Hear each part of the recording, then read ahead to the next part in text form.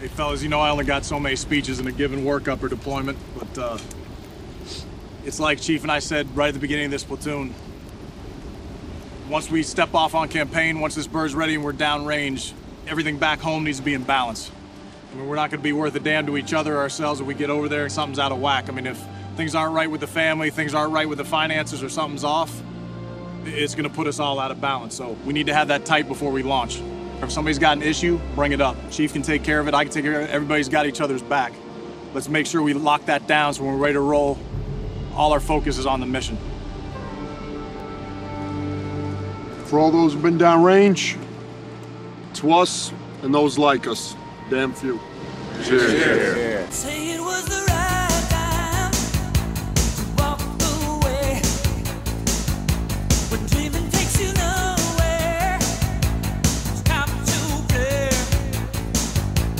Body's working overtime, your money don't matter. Time keeps ticking, someone's on the mind. On the mind. Hi, everybody. This is Ed Hoffman, and welcome to the main event. Open up with that scene from Act of Valor. Act of Valor, the movie that actually has actors that are former Navy SEALs about building teams and doing missions. And I think, hey, everything's got to be in balance. I like the way they're talking about having everything in balance and be ready for every mission.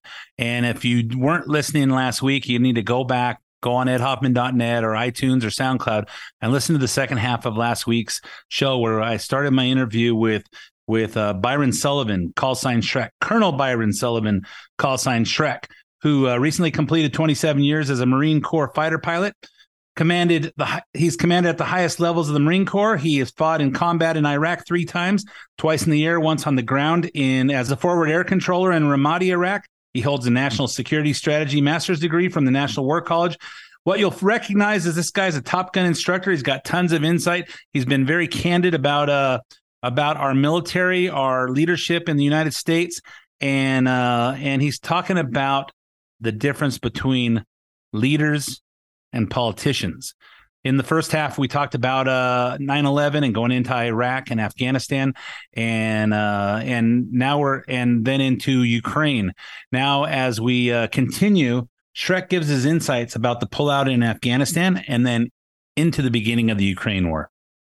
So, tell us about what as you guys watched Afghanistan happen. I mean, you and I were texting back and forth as we're seeing things develop over the last year and a half, and I'm saying, hey, how you guys feeling about this stuff? And I know that you're watching on TV, you see it differently than I do because your position in the military and your experience that I don't have.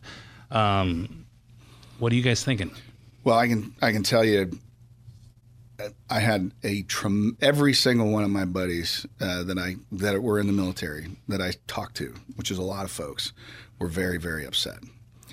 And it goes back to what I was talking about earlier. We gave a lot of blood, sweat, and tears, people, humans, money, everything, to go help try and nation build there. Mm-hmm. Whether that was the right thing or not, that was what we were there to do.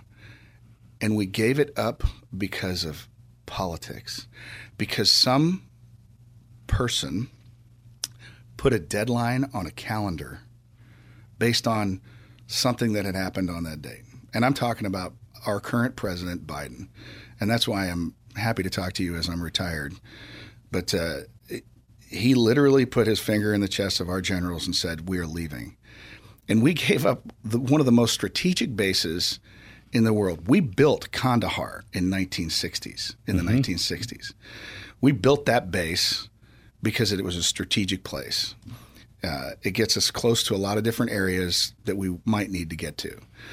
And we walked out of that place at night and left all of those people that we had been working with and trying to help them save their own country, knowing full well that they were going to be decimated by the Taliban because we had decided that the political ramifications of us maintaining folks in Afghanistan was not digestible by the American people. So we were going to just leave. It's the worst thing I've seen since you see the helicopters picking up people from the top of the fall of Saigon when they're picking people up from that building. It was the worst thing ever. And it was very, very demoralizing for every man, woman that I know who fought in Afghanistan. And primarily because of the same thing that I felt in Iraq, which are the promises that you made to the people that you were going to help them get through this. And all those people are dead. I guarantee you that the Taliban have gone in. They found out every single interpreter. You know, the fact that we weren't going to take the interpreters back. Are you kidding me? Like, those people put their lives on the line. They walked around with us in Iraq, full battle rattle, making sure that. And what I mean by that is, helmet and Kevlar, because people were shooting at them more than they were at us. They put their lives. They on looked the line. at it and say, these guys are traitors. Traitors. They're supporting the Americans. Yeah. And so, that is, and who should be held responsible for that? The President of the United States. It was his call. He didn't listen to his security advisors. He didn't listen to them, and he gave an order. I think a position. People ask me, "Hey, will you support this cause?" No, I don't believe in it. And I've been a big voice for 15 years on the radio, and they know that I'm a conservative voice out there. And a couple of times they've asked me to support a cause, and I just go, I don't believe in that. I don't believe in that. And this is one of the things I talk about with my son. I say, happy wife, happy life.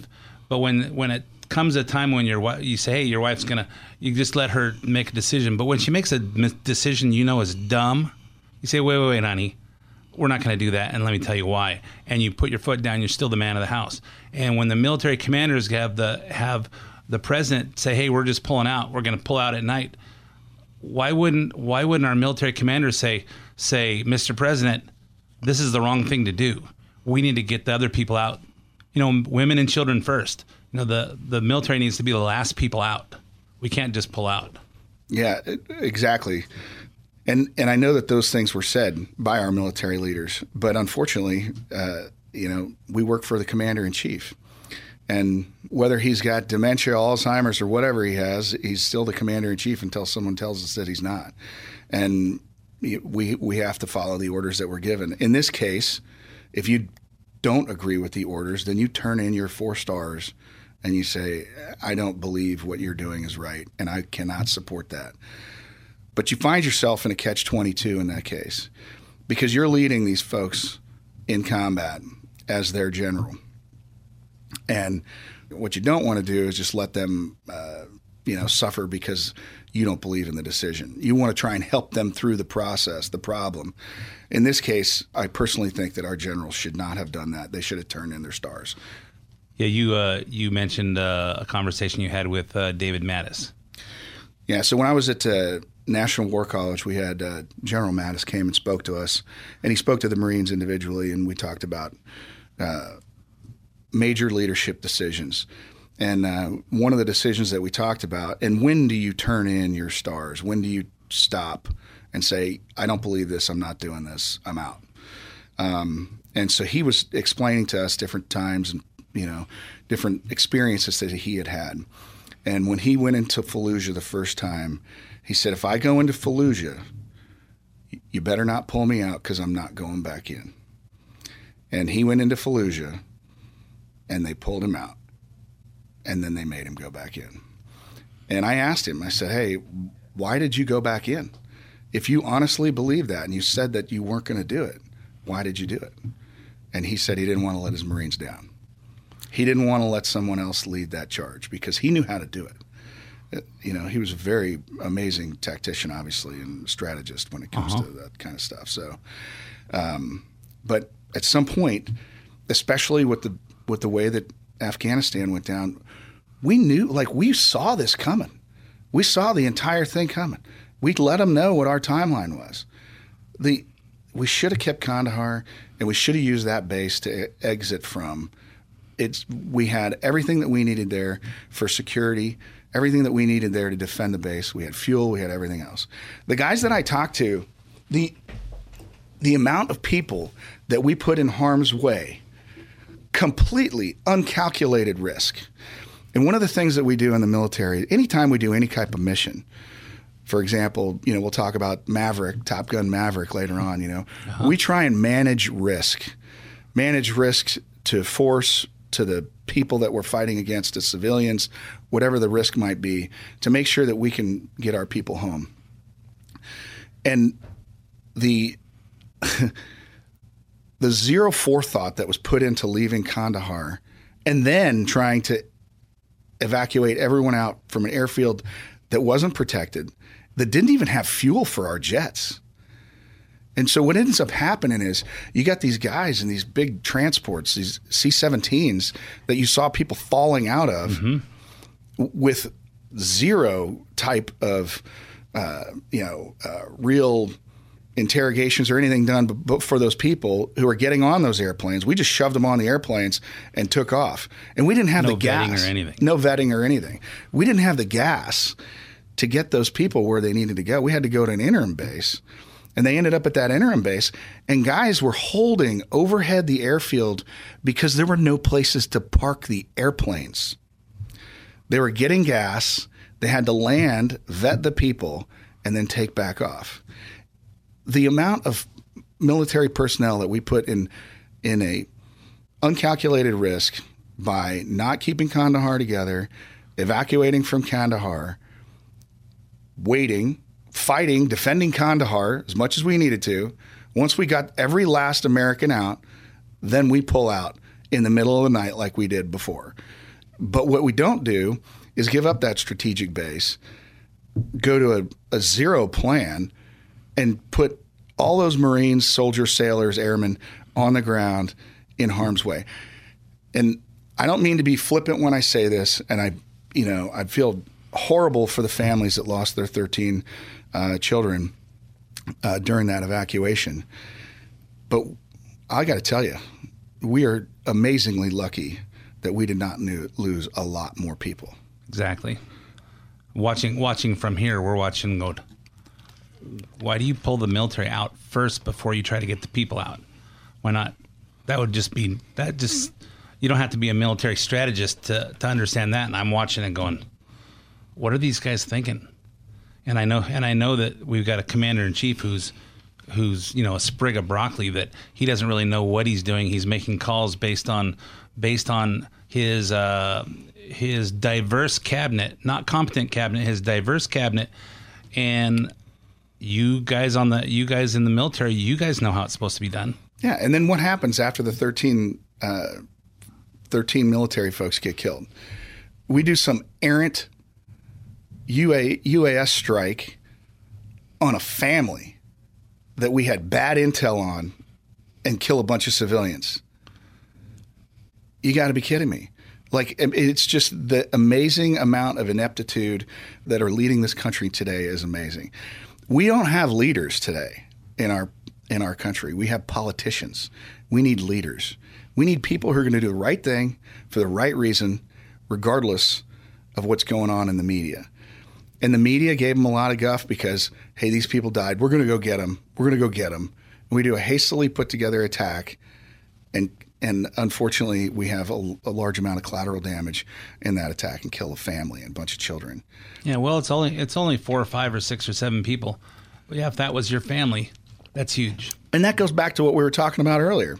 So we tell them that we're here to protect you and help you advance your culture and give you freedom. But now you're the brother of the female or whoever, your sister, who got killed in an errant attack from this country. What do you want to do? You want to kill Americans. Exactly. So, one of the roles I had when I was at our weapons school at MOTS 1 in Yuma was a collateral damage expert for the Marine Corps. I used to run a CDE class, a collateral damage estimate class. Mm-hmm. And the interesting thing about that was that when we look at collateral damage, it's primarily based on rules of engagement, law of war, but it's also based on policy. Mm-hmm. And what sets the policy? The ability for our people at home to digest large numbers of civilians getting killed. I'll never forget it. When I went into Iraq the first time dropping bombs in my F-18, they said, you can't kill more than 29 civilians. And I was like, you got to be insane. Like, I don't want to kill civilians. Like, I don't want to kill any civilians. We're not trying to hit civilian targets, right? We're trying to hit military targets. Mm-hmm. But at that time, the CD level 5, which means it takes presidential approval to conduct that attack, was 29. The number was 29.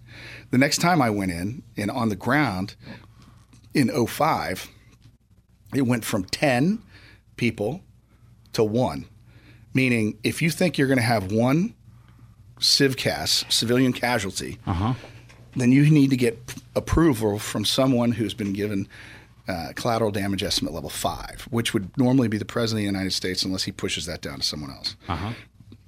And then there were all sorts of other different parts to that. So in other words, you see a high value enemy, high value terrorist. You can't shoot him if he happens to be next to someone you don't want to kill. That's right. Now it depends, right? So there were different rules that governed all of the ROE, and some of those at the time were, hey, if you're in self-defense and you can't egress from the situation, then you use proportionality to get what you need done for the military interest at that point. Now, for some of the high-value targets, they might have what they called human shields with them a lot of the times. Right. So sometimes you have to determine whether that's a human shield or whether it's an actual civilian. But those are all very difficult things to do, and it takes tons of intelligence. It takes lots of work to get that done. And you need the guys on the ground that have the intelligence to make decisions, as opposed to some guy who's eating an ice cream cone in Delaware. That's right. Hey, man, I'm getting chocolate chip today. What should we do? Should we kill these people? Well, let's see. They killed 100 Americans.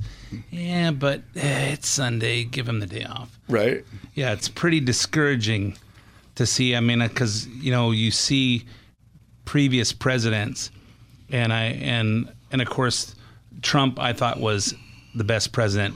As far as just making decisions and having some real world experience about cause and effect.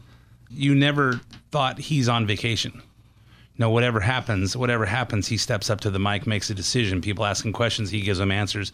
And right or wrong, this is how I see it. Whereas Biden doesn't have any kind of idea. He has to wait till someone tells him what he thinks before he makes decisions. And you see it. You see what the result is around the world, and we see people dying because of that. So let's talk about Ukraine. I thought we saw it all coming.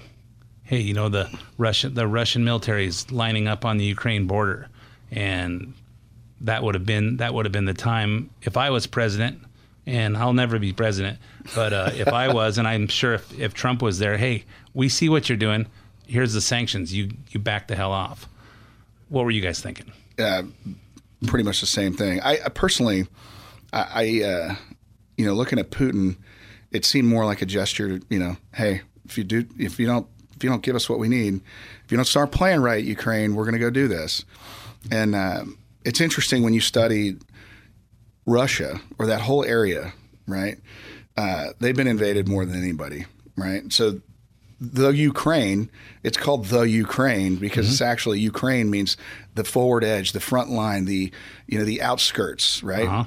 And they want to, in order to keep Moscow safe, they want to make sure that the borderlands are secure. And so when they see NATO and the EU and everybody else rolling up right next door, being bombastic with Russia about how we're going to, make Ukraine part of the EU or NATO or whatever, you have to understand that you're pushing the dog into the corner and you're not giving him a way out. I'm not saying what he did was right in any way, shape, or form. In fact, I would argue that my concern is, are we dealing with a rational actor? And what I mean by that is, are we dealing with someone who is looking for an objective in order to keep himself in power and the country in power? People think North Korea, Kim out there is not a rational actor. He's completely rational. He wants to stay in power. He does things to get things. and we give them things and keep them appeased. But when you look at what went on with Ukraine, I completely agree with you. The instrument of power that we should have used immediately was economic sanctions before any of this stuff started. Open up dialogue and diplomacy with Russia to figure out what is it that you want. Like, what exactly do you want? And what he wants, the problem is that what he wanted and what he still wants, in my opinion, is he wants the Ukraine to work more with Russia than they are with the EU. When you study demographics and you look at the people who live in Ukraine, the folks who are on the east side near Russia, they don't mind being Russian. You know, the people who live on the west side want to be European, or they want to be part of the European Union. So how do you keep that together? I think diplomacy, information, and economic instruments of power are what we should have used. I don't think that we should have used military power directly against Russia in this case. And I think, you know, at the time, don't get me wrong, I was still flying F-35s, and there's nothing more than I would have loved to do to go whoop their butts, because I know we could have done it. I mean, it would have been a turkey shoot. Yeah. So we were texting back and forth, and if you were command and considering our best interests and assuming that it would have even got to war, because I think you agree that using some economic sanctions before they went in and tell them to back off, that's what we should have done. But let's assume, hey, that didn't happen. Now they say, Shrek, how should we handle this? Well, I mean, this is exactly, you know, and people give the F-35 a bad rap because they think it's so expensive. In actuality, the price is coming way down on it. That airplane is specifically designed for this type of combat. I mean, it wouldn't have been a turkey shoot. I shouldn't have said turkey shoot, but we would have lost some aircraft. But I will tell you this: that aircraft is specifically designed to fight that fight right there. I think that we would have put our F-35s up airborne. And one of the roles of the F-35 is suppression of enemy air defense, SEAD, SEAD. The other thing is DEED, destruction of enemy air defenses. So the first thing that would have happened was we would have got our F-35s airborne. We would have got targetable locations on their SAM systems, and we would have taken out their SAM systems. If they had the audacity to send up any of their fighters, even their latest stealth fighter, I think we would have taken them out. Especially now, hindsight looking 2020 at the stuff that I've seen from the wreckage and the different things, the way that those aircraft are made, I'm very confident we would have been able to take out their airborne assets as well. The interesting thing today is to see how sloppily they have organized their airspace. They don't have an integrated air defense system in the sense that they don't. You mean the Russians? The Russians. Okay. So when I look at the Russians, they have an integrated air defense system that's primarily surface-to-air missiles. The problem is that they don't integrate very well with their other aviation assets. So what you end up seeing are these very stealth aircraft that they have.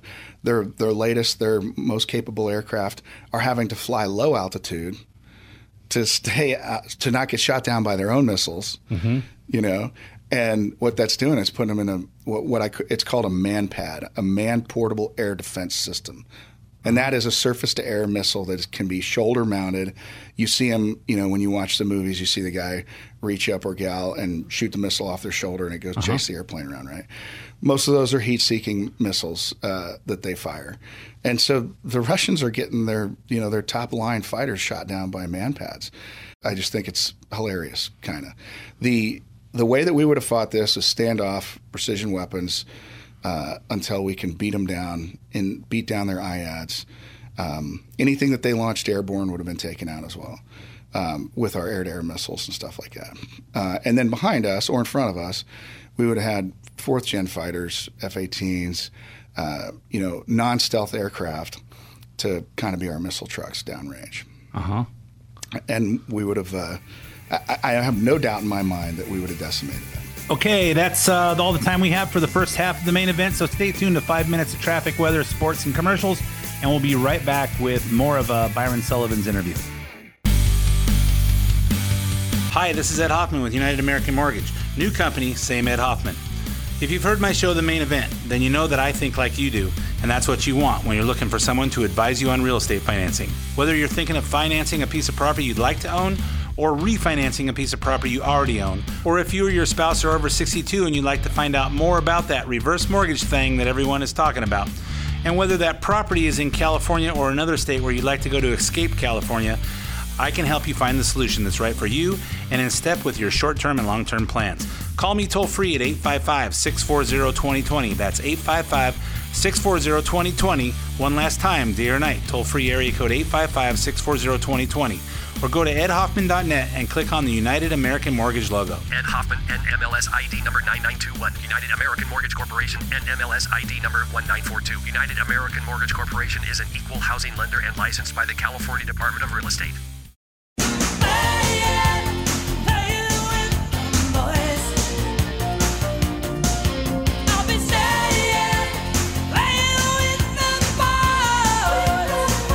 And welcome back to part 2 of The Main Event. My name's Ed Hoffman with United American Mortgage. I don't often talk about real estate and finance on the radio, but if you're toying with the idea of buying a piece of property that you don't own yet, or refinancing a piece of property that you do own and you'd like to refinance it, or if you want to find out about one of them reverse mortgage things everybody's talking about, I'm finding out that we're having some problems with our toll-free numbers. Just send me an email to edhoffman@uamco.com. That's edhoffman@uamco.com. Or go on to edhoffman.net, click on the United American Mortgage logo, and then I'll get back in touch with you and we'll help you find the missing pieces to your real estate financing puzzle and get you all dialed in. So if you weren't with us on the first half, we're talking to Byron Shrek Sullivan about his, you know what, I'll tell you, I met Byron Shrek Sullivan in about a year and a half ago, and I've been asking him about coming on the radio and doing this interview, and he said, I'm retiring next year. As soon as I'm retired, you got it. And he retired on October 1st, and he's being very candid for a military professional about what we see on TV and how we interpret things versus how the military guys interpret things. So we were talking in the first half, we were talking about Ukraine and how we would have decimated Russia had the Biden administration listened to the wisdom of our military leaders. And we continue talking about the beginning of the Russia-Ukraine war. When they were all stuck in the mud in that quagmire, when they tried to come in from the north side, you remember that when they first went in? Yep. Apparently they bought their tires from China, and all the tires went bad when they got in the mud. They started to deflate and stuff like that. I just thought that was hilarious. Holy cow. That would have been a turkey shoot. That would have been 4th gen stuff after we took out their IADs, going in there to take all those aircraft out. All those they're all stuck. We just send one plane over there. I mean, a B-52, you get in some of our big bombers that go in there and just lay waste. What we've done now is we've given the Ukrainian army the latest weaponry that is on the shelf from every country around the world. And do they know how to fly them? Well, so what they're not using F-35s. When you look at what the Russians did, they did a pretty good job of taking out the airfields first, so that the Ukrainian MiGs couldn't get airborne to go fight against them. The beautiful thing about the F-35B is that I don't need a big airfield to take off from.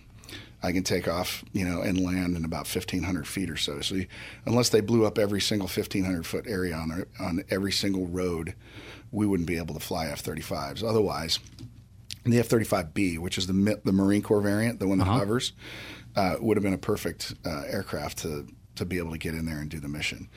The A and the C would have been very capable as well, but they would have had to launch from further away. Okay, but of course you still have to, whenever you land, you have to fuel up. That's right. You got to get gas. So you got to have places to get gas. That's right. The logistics train that goes with that is fairly heavy. I mean, we're talking about 13,000 pounds of gas per aircraft. So you think the Russian army, they just don't have logistics? They just don't understand the art of war? I think that, you know what? I mean, when you look back to us when we invaded Iraq, we went so fast that we outpaced our logistics chain as well. I think that the Russians thought that they would be in Kyiv within a day or two. So the logistics train that they had in place was definitely not enough and definitely ran out. Then they got themselves in a quagmire where they couldn't get the logistics in. And yeah, so their logistics plan was bad. Poor planning. Poor planning. And then they're fighting against people who know what they're fighting for. They're fighting for their lives and they're fighting for their country. And the Russian fighters don't really know why they're there. That's right. They interviewed that one guy. He thought he was on an exercise or something like that, right?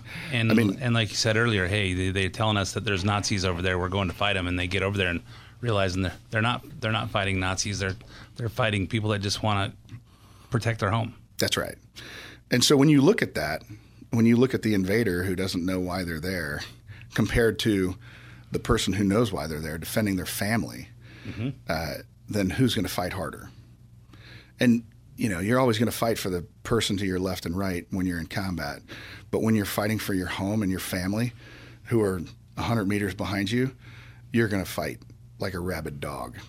One thing I'd like to throw in with the Ukraine piece real quick is, who's watching this the most closely is China. Because China and Taiwan, and we have... Right now in our military, China is what we call the pacing threat. We are going to defend Taiwan. We also told the Ukrainians we would defend them in 1991 when they gave up their nuclear weapons. We've helped them out, but we haven't defended them in any way, shape, or form. But we have an agreement with Taiwan that we will help defend them. We've given them tons of military equipment, aircraft, everything that they need to defend themselves. But quantity has a quality of its own. And, the Chinese have 1.5 billion people in their country, and 1 billion of them, I think, are in the military and the police force. It's almost impossible to win a fight if you're fighting from the water against your enemy who's fighting from the shore. It's hard to win that battle. Yeah, it's very difficult, especially today. When you look at there's a great book. It's called The Kill Chain, and it talks about, where we are with today's military and where China is. And they know the second that a carrier leaves the port, and they try and find them. I mean, back in the day when we were in World War II, the hardest thing was finding the enemy ships, right? And so we're still pretty stealthy when we roll around in the ocean, but as soon as we decide we're going to go into combat, you have to get close enough to get your fighters and your bombers in there to get done what needs to be done. You have to set up that logistics chain. And that's the problem that we're dealing with in our military today is exactly how are we going to defend Taiwan when we have to fight from so far away? So that becomes a very different thing. The Chinese are playing Go. They're playing three-dimensional chess, and we're playing checkers. You look at our policies, they change. Xi Jinping, when he wakes up in the morning, he doesn't care about what Biden thinks. He doesn't care about what we're doing. When he wakes up in the morning, he was worried about the other 0.5 billion Chinese that don't work for him. And are they going to try and upset his presidency? Are they going to try and take over the government? He's worried about the people in his country. And so, we find ourselves today in a place where the global economy is rapidly, falling apart. And that's great concern across the board. And if the Chinese people can't eat, are they going to revolt against China? Does China decide to go in against Taiwan because they think that that's the best way to create this fervor, this uplift, let's get into a war, and that way people won't think about what's going on at home. So you bring that up, and it makes me think about what President Trump was doing. Let's bring all these jobs back. Why are the Chinese people smarter than us? Are they more capable than us? No, they're not. They just have less regulations, and it's cheaper for Apple to build iPhones in China.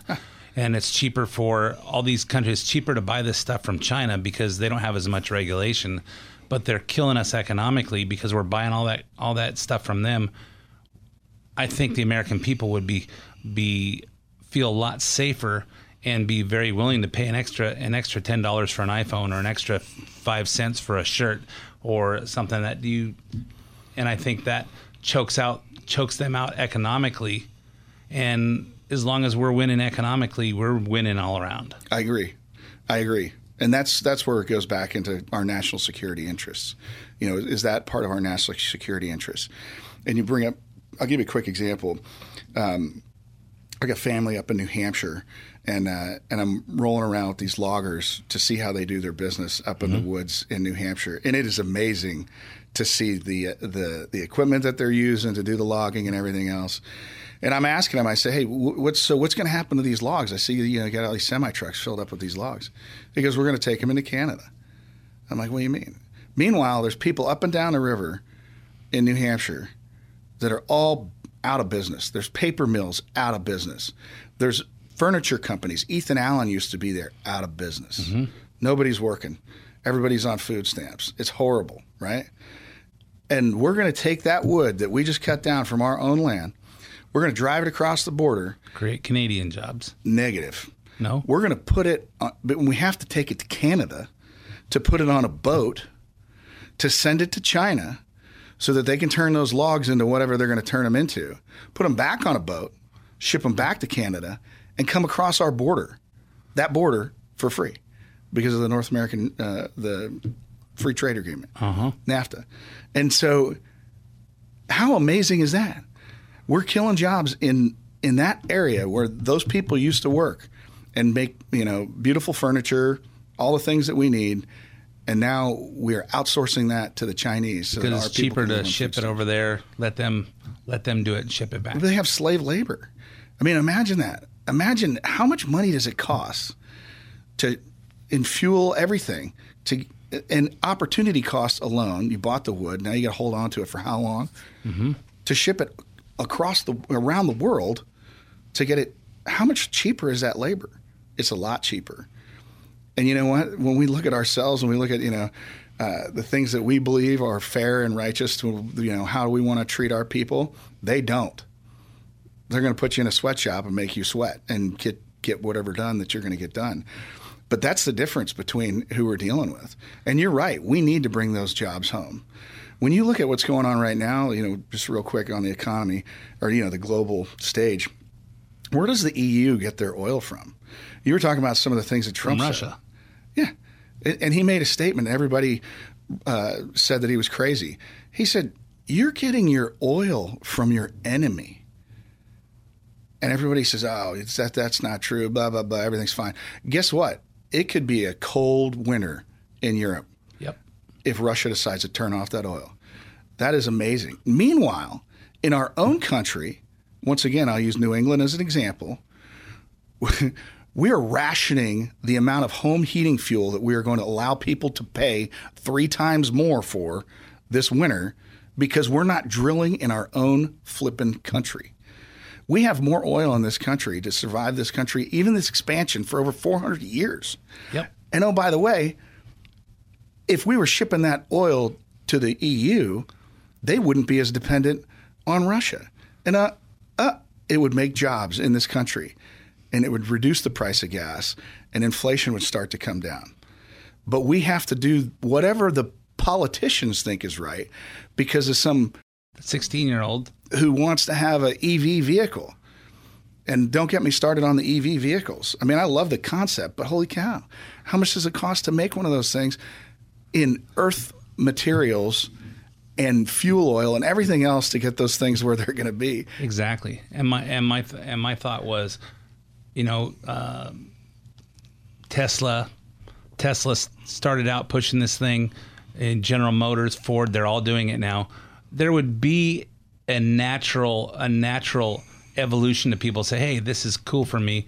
I'm doing all this traveling in town. It's convenient for me to just plug my vehicle in overnight at my house. It's cheaper, it's more convenient, and there will be a certain amount of evolution into that. You can't force it. No. You can't force it. We don't have the electric grid for it. That's right. It would slowly build up, and it would slowly build in, and it would happen naturally. And they're trying to push it because they're trying to save the earth. Somebody put on there, hey, in the 1600s, Plymouth Rock was at sea level. Today, it's still at sea level. So what are they talking about? Well, the funniest thing I think about EV stuff is, where does the energy come from? Oh, it comes from the outlet in the wall. Uh-huh. Oh, really? Where does that energy come from?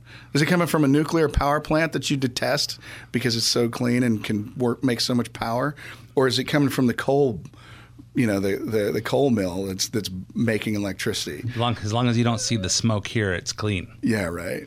Yeah, I was stuck in traffic driving my Corvette out to Glendale this morning and saying, hey, I'm behind some Tesla that has a license plate that says clean energy. And I go, you're such a Democrat. I live near March Air Force Base, so I have a ton of military retired. We support the military.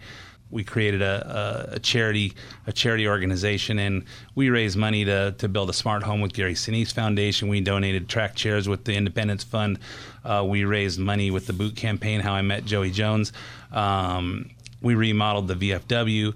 Hey, the VFW's air conditioning's out, and nobody wants to go in there. Hey, we sent over some contractors and said, hey, 24 hours I had the money raised to put 2 air conditioners on there. I'm in support of all the military guys. I think that we don't appreciate them enough. They certainly don't get paid enough, and so we're all there. I have some friends retired from March Air Force Base, and we're talking politics one night, and I say, you know what? How do we be comfortable with this? You know, we're the strongest country, but we're watching things go on across the world, and we watch Biden bring in his diverse cabinet. We got to make sure we have enough black people, enough females, and enough transgenders, and enough homosexuals in there. I say, you know what? I just assume him get the most competent cabinet and protect everybody. You know, it does. You know, regardless, it doesn't matter how many of what you are, but let's bring in the most competent people to lead our country. And one of this couple said to me, she goes, you know what? It doesn't matter what we think. Our military guys are trained to do what they're trained to do, so that's all going to be fine. And I brought that up, and I want you to expand on how do you feel about that theory? You know, the military takes a lot of hits for, you know, issues that we have with whether it's sexual assault, equal opportunity, whatever it might be. But I will tell you this. You know, if you look at the demographic that's in the military today, you know, 18 to 26-year-olds, right? You know, that's an age where, you know, where men's brains aren't fully formed until they're about 25-ish. Mm-hmm. Their frontal lobe. Women form a little bit earlier, but you're really dealing with very immature folks, and you're trying to make these people.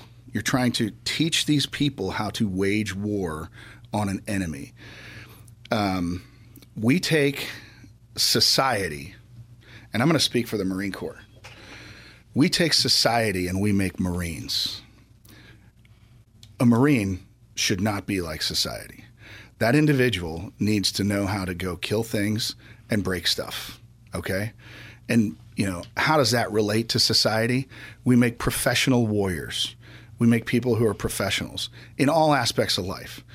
And we train them the best we can on what equal opportunity is, what sexual harassment, sexual assault, why it's not okay, why we're all brothers and sisters in the same uniform fighting for the same thing, for our beautiful shining city on top of the hill, right? Yep.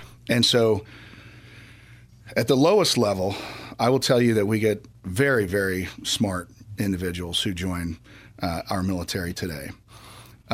My concern with our military today is not the people who are in it at the lower levels. My concern are the politicians who are trying to force things into the military that don't belong there.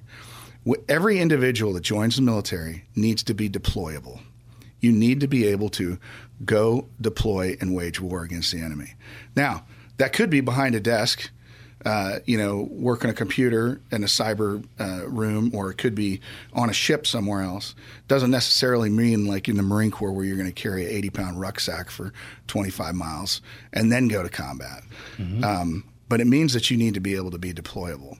And a lot of people can't get in the military for different reasons, you know, health reasons and different things like that. But when we look at, you know, the transgender thing,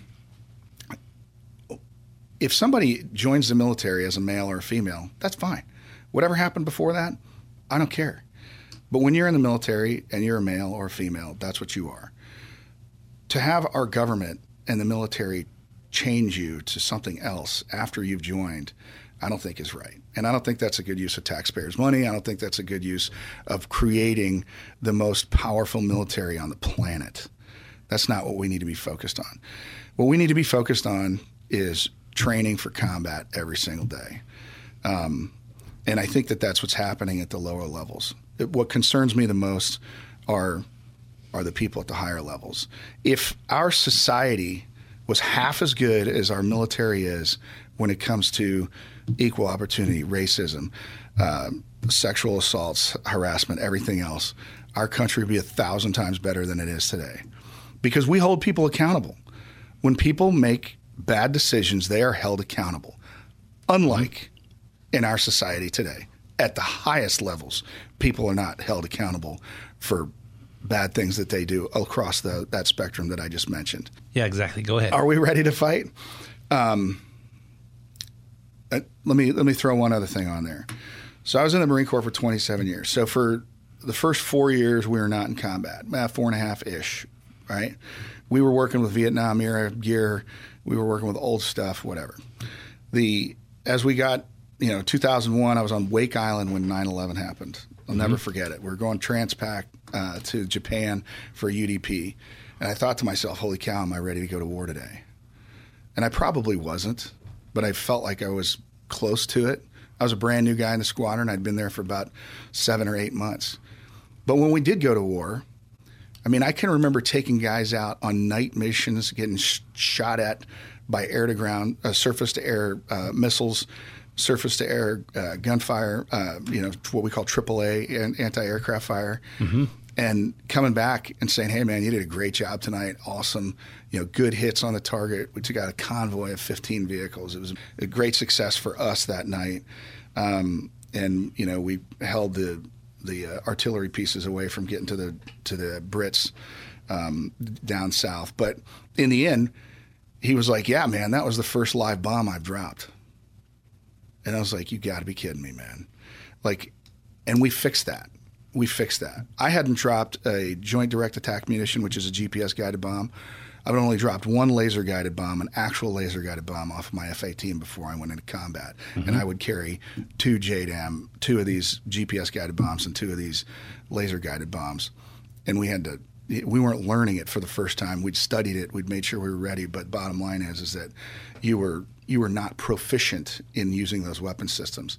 Today, my concern as we roll out of this military or this war footing that we've been on for since 2001 for the last, what's the public math on that, almost 20 years now, that we are not going to continue to fund our military to be as ready as they need to be.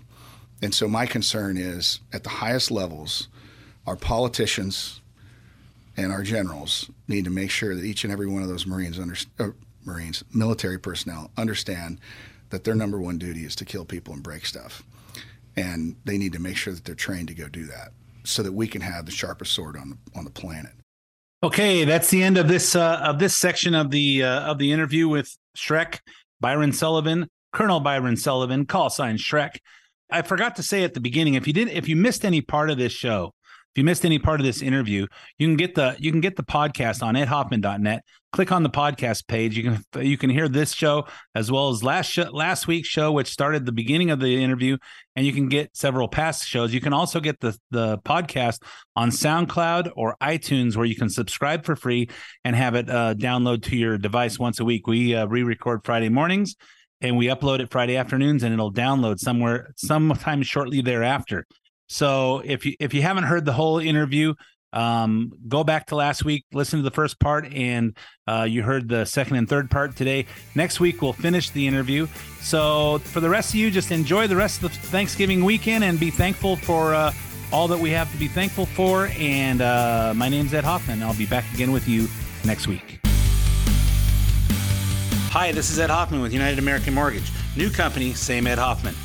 If you've heard my show, The Main Event, then you know that I think like you do, and that's what you want when you're looking for someone to advise you on real estate financing. Whether you're thinking of financing a piece of property you'd like to own, or refinancing a piece of property you already own, or if you or your spouse are over 62 and you'd like to find out more about that reverse mortgage thing that everyone is talking about. And whether that property is in California or another state where you'd like to go to escape California, I can help you find the solution that's right for you and in step with your short-term and long-term plans. Call me toll-free at 855-640-2020. That's 855-640-2020. One last time, day or night. Toll-free area code 855-640-2020. Or go to edhoffman.net and click on the United American Mortgage logo. Ed Hoffman, NMLS ID number 9921. United American Mortgage Corporation, NMLS ID number 1942. United American Mortgage Corporation is an equal housing lender and licensed by the California Department of Real Estate.